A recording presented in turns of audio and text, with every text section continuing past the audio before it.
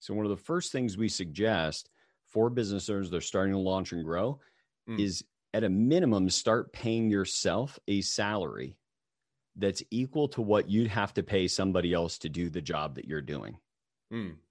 Because the first starter is to make sure the business is viable. If you had a CEO of the company and what you need to pay them is $120,000 a year and you can't pay yourself that, that becomes your first check that the business needs to grow and produce more cash flow.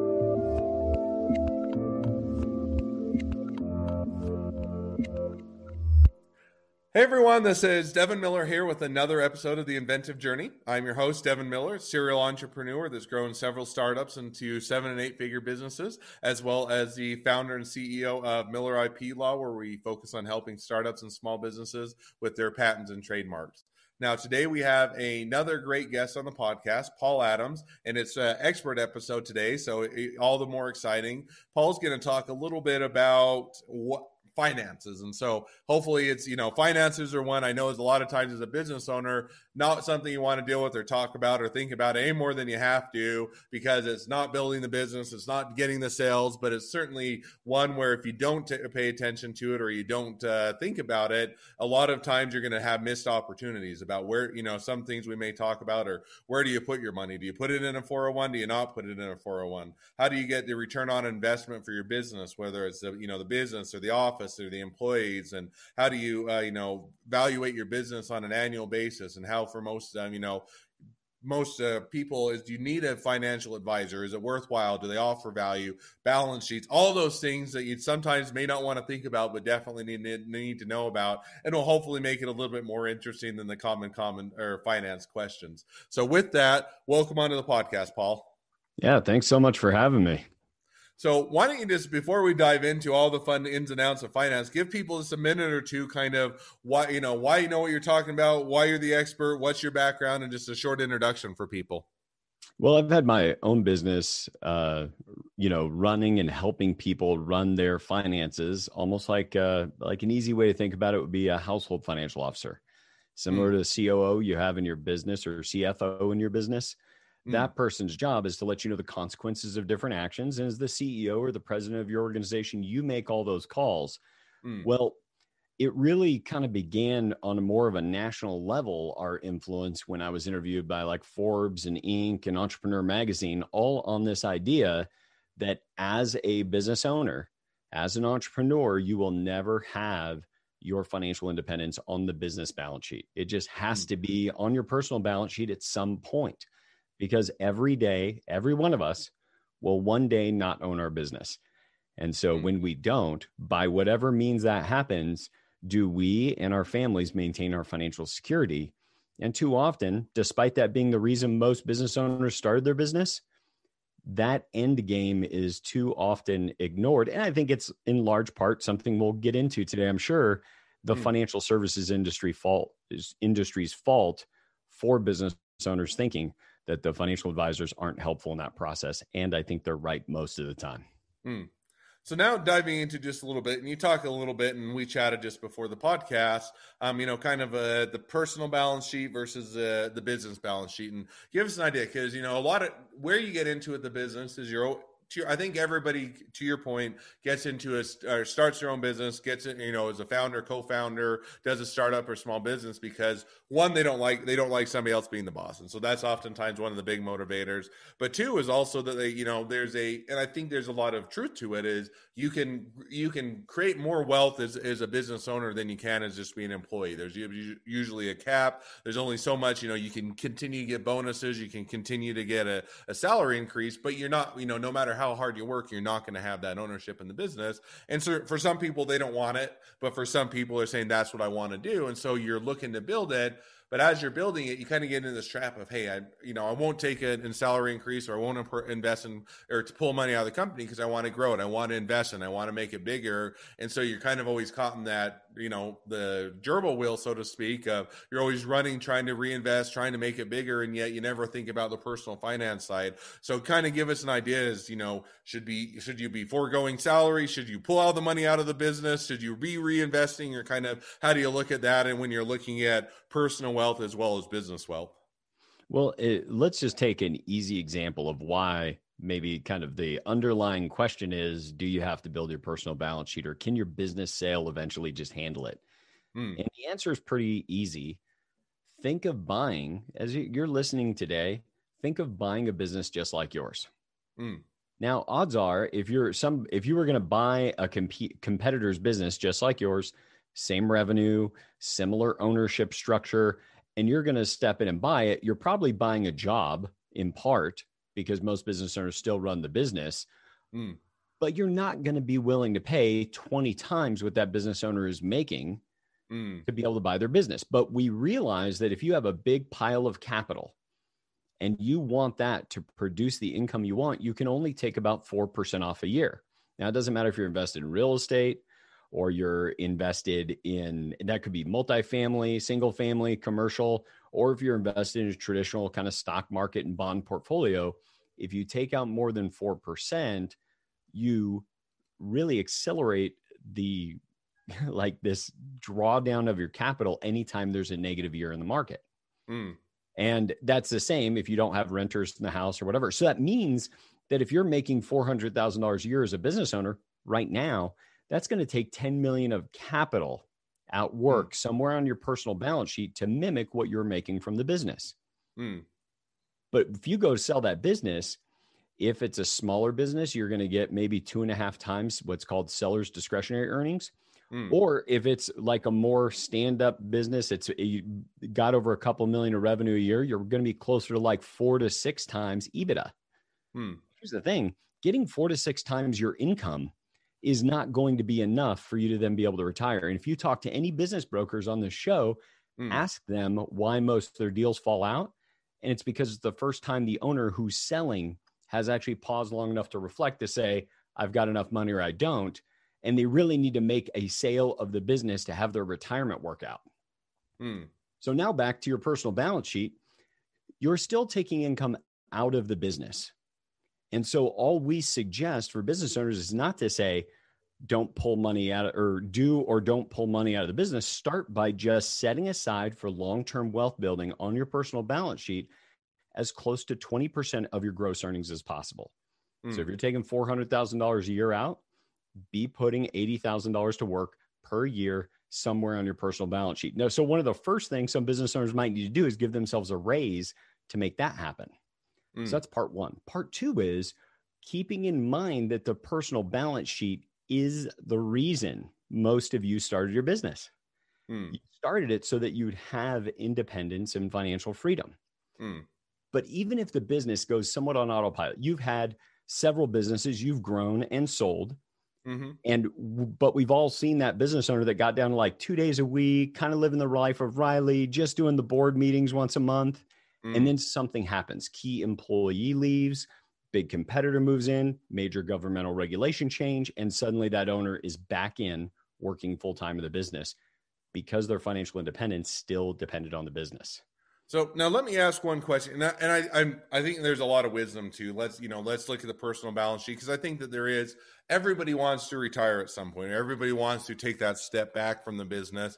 The joke always is the best thing about being an entrepreneur or the owner of a business is you get to choose the 80 hours of work a week Yeah. that you work. In the sense that most people think, oh, I'm going to start my own business, it's going to be an easy. No, it takes a lot of time and effort, and so there should be that reward at the end of the tunnel, so to speak. But I think where you get into is, okay, 20% of the bit, of your income, setting that aside gets to be difficult, especially if you're starting the business, or it's, let's say it's only minimally profitable or partially profitable, or you're taking a reduced salary for a period of time, because you get into that. And sometimes, you get into the cycle where you've been working the business for 10 years, it's still barely, not even turning a profit, barely turning a profit. You're really taking half salary. And so how do you even get to the point of taking out that 20% when you can't even, your business is barely staying afloat? And especially, if you're to take COVID right now, how do in downturn in economy, ups and downs, and whether or not it's COVID, there's always going to be the ups and downs. How do you get to the spot to where you can actually take the money out of the business when a lot of times you're just figuring out how to keep the business afloat? How do you balance that? Well, so it's twofold. In nearly every instance where somebody's really pressing in and maybe taking money they could take out and roll back in the business, Mm, they're still taking a personal income. So one of the first things we suggest for business owners that are starting to launch and grow mm, is, at a minimum, start paying yourself a salary that's equal to what you'd have to pay somebody else to do the job that you're doing. mm, Because the first starter is to make sure the business is viable. If you had a CEO of the company and what you need to pay them is $120,000 a year and you can't pay yourself that, mm, that becomes your first check that the business needs to grow and produce more cash flow. We talk about in our recent book, which is really great. Devin had worked out. We're going to give away 10 copies of our book to mm, your listeners as they reach out. And you can just email info@SFG, stands for Sound Financial Group, way.com, sfgway.com.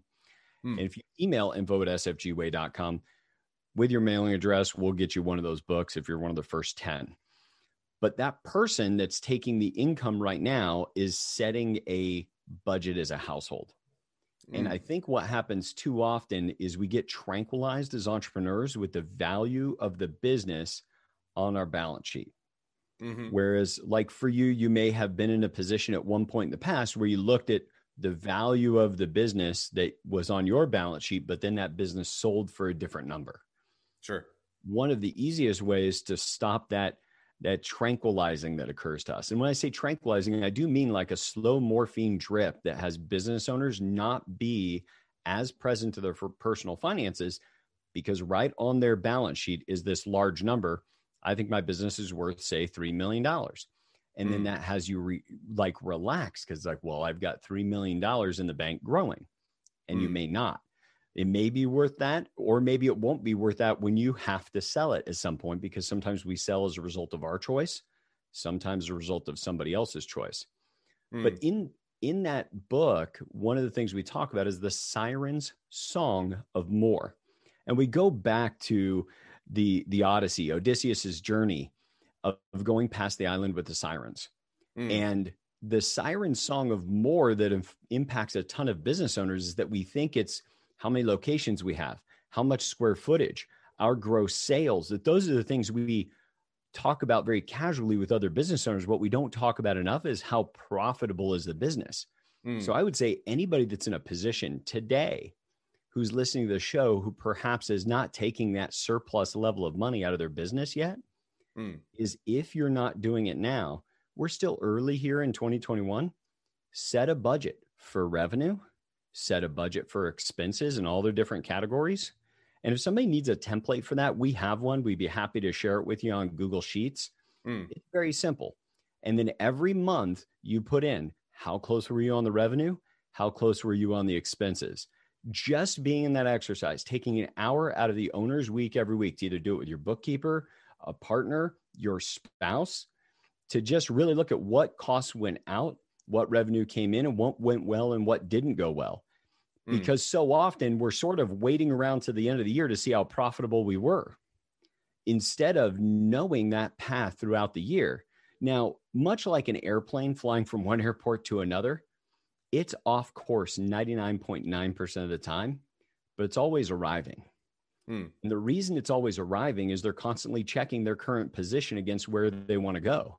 But if we don't have at a minimum that monthly review with the owner to just sit by themselves to say, here's what we expected in revenue and here's what actually happened.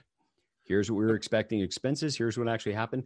If we don't have that procedure in place, that business practice, it's unlikely we're ever going to be able to take a surplus amount of money out of the business, because we won't know where our investments are paying off and where they're not.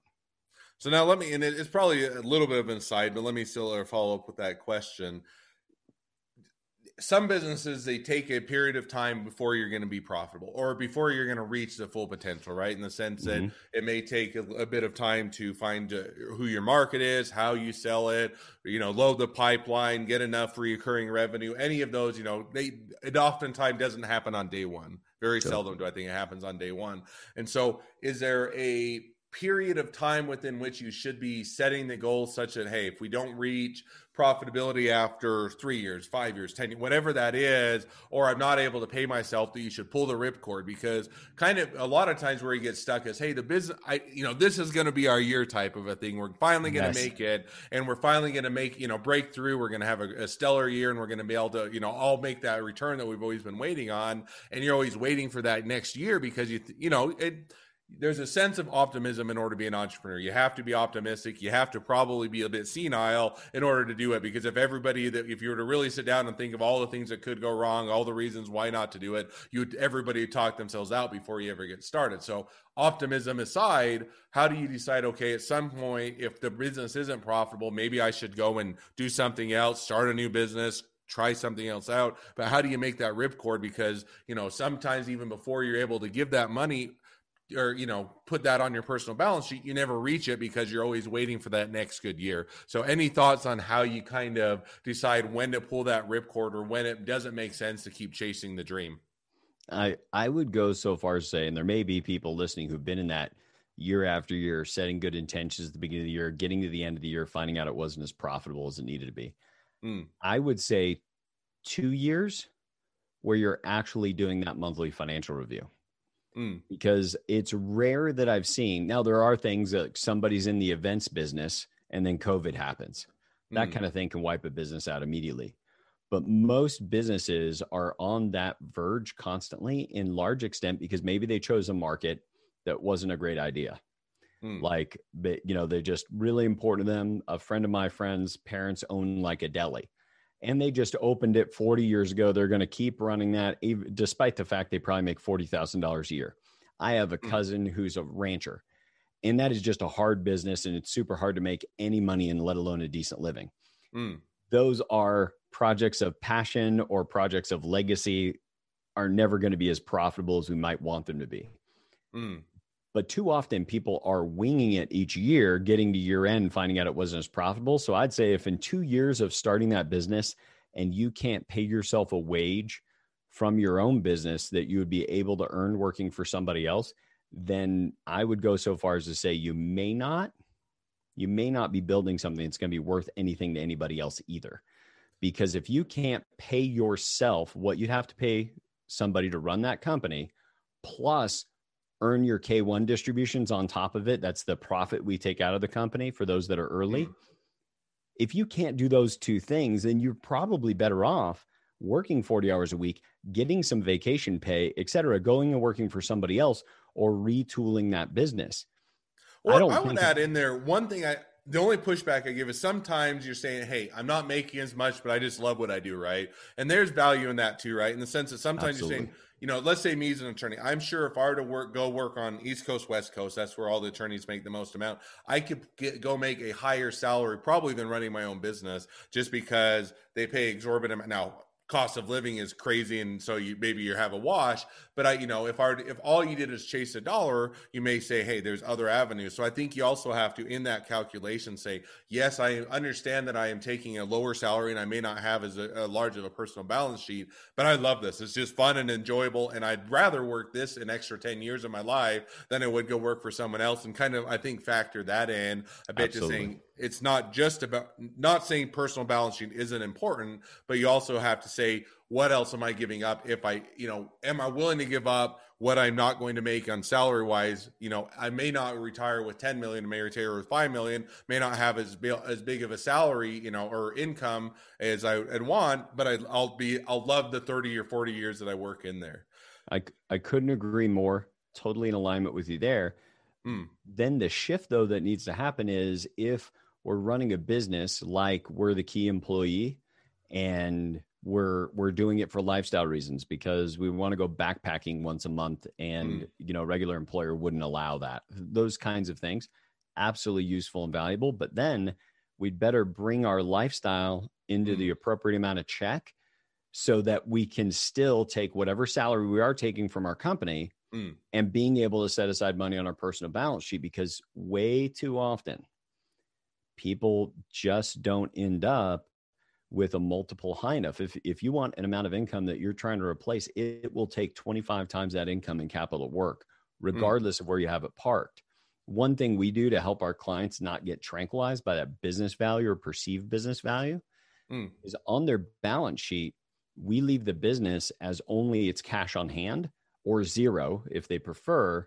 And we put the value of the business, the perceived value, in the title of that line item. So it doesn't become additive on their balance sheet, keeping their attention on this is the amount of money you have on your balance sheet.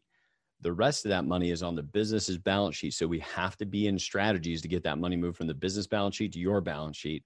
And that could be by way of distributions. It could be moving your company to lease from your own building that is not owned by your same corporation. It's owned by you personally or a different investment LLC, so that you're able to pick up rents. And that's another way you can drive money to your personal balance sheet. But the key part is, if it's not on our personal balance sheet, and you notice we don't talk a lot about retirement, we want financial independence, because having enough money, like my family and I are right now on track to be done by the time we're 46, totally financially independent.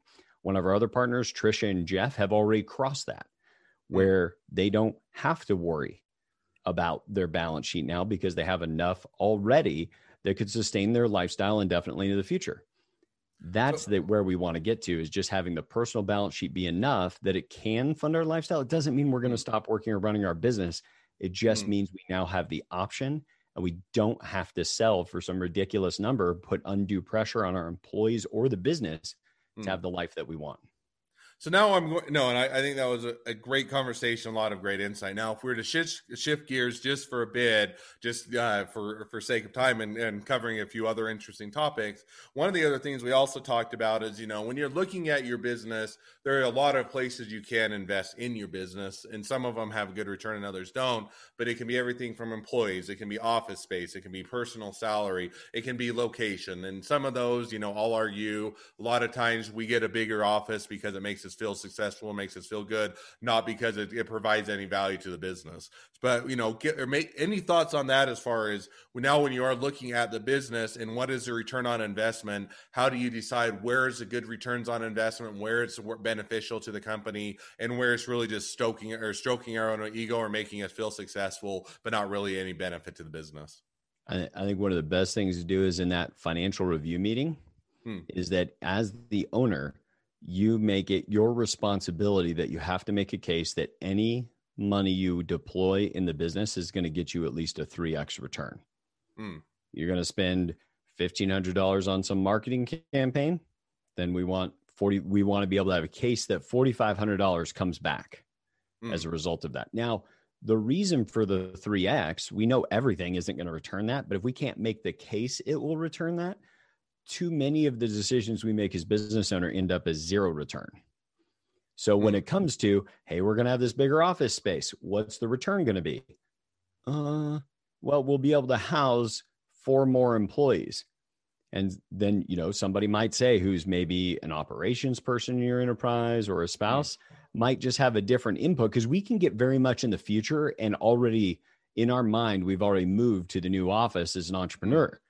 And somebody just check and say, well, wait, couldn't we do this with our current space and get those extra 4 people before we get the new space to see if it's necessary?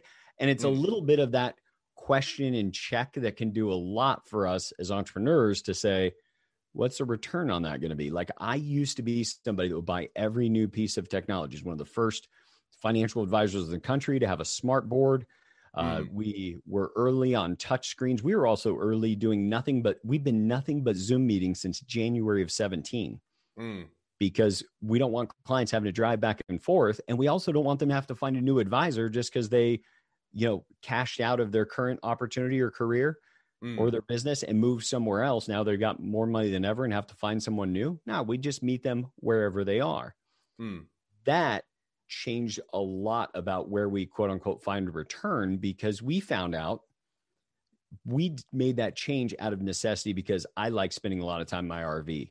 My business partner's wife is now she's through a residency in Chicago.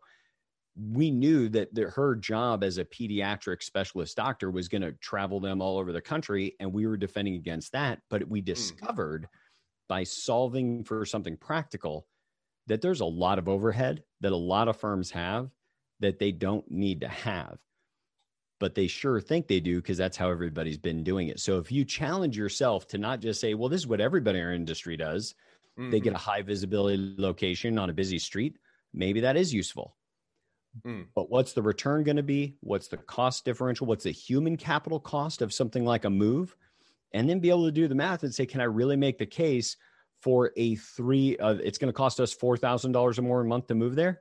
Okay. Can I really see that there's 12,000 more of revenue from that decision? And when you ask that question, you find out very quickly that it may not work. Like, we're piloting a big program right now that might double the size of our business. But there's a reason why we pilot it, because we don't know all the costs involved in it yet. So and I like that, because I think in my industry, I think attorneys are notoriously bad. And I'll take office space as an example. That I'm not saying you can't have a nice office, you can't have a good setup, but most of the time we got to go be in the high rise. We got to make it so that we're in the biggest building in downtown. It's the most expensive, and it shows that we're successful. And yet you look in the trends of the industry, and it's interesting. Clio is it's for the legal trend, looks at what clients want and how they value who to pick.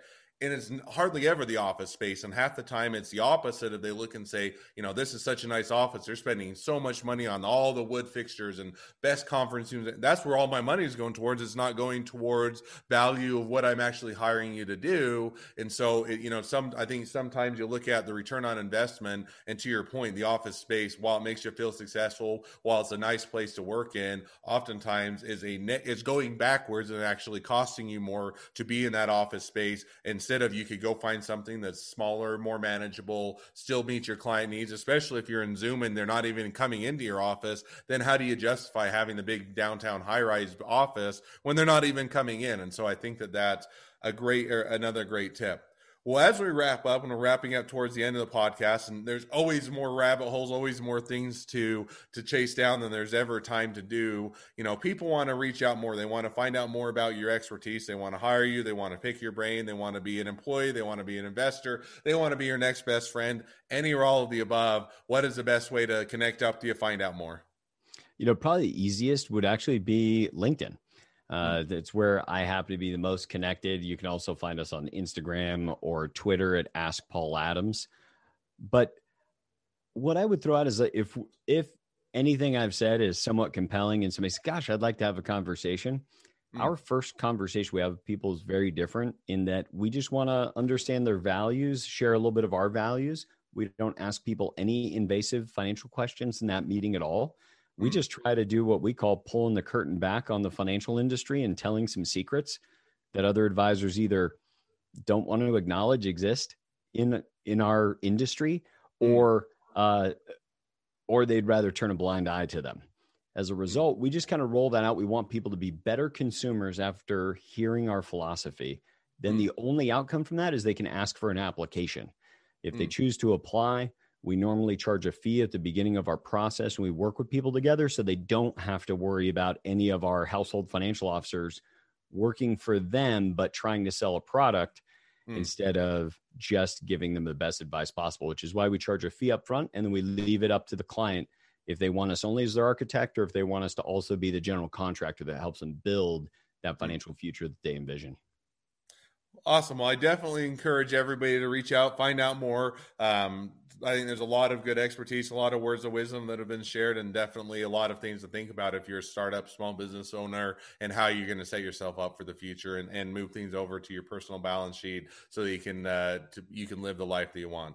Well, thank you again, Paul. It's been a pleasure. It's been fun to have you on. Now, for all of you that are listeners, if you are an expert or you have your own journey to tell, feel free to go to inventiveguest.com, apply to be on the podcast. Always love to share your journeys and your expertise.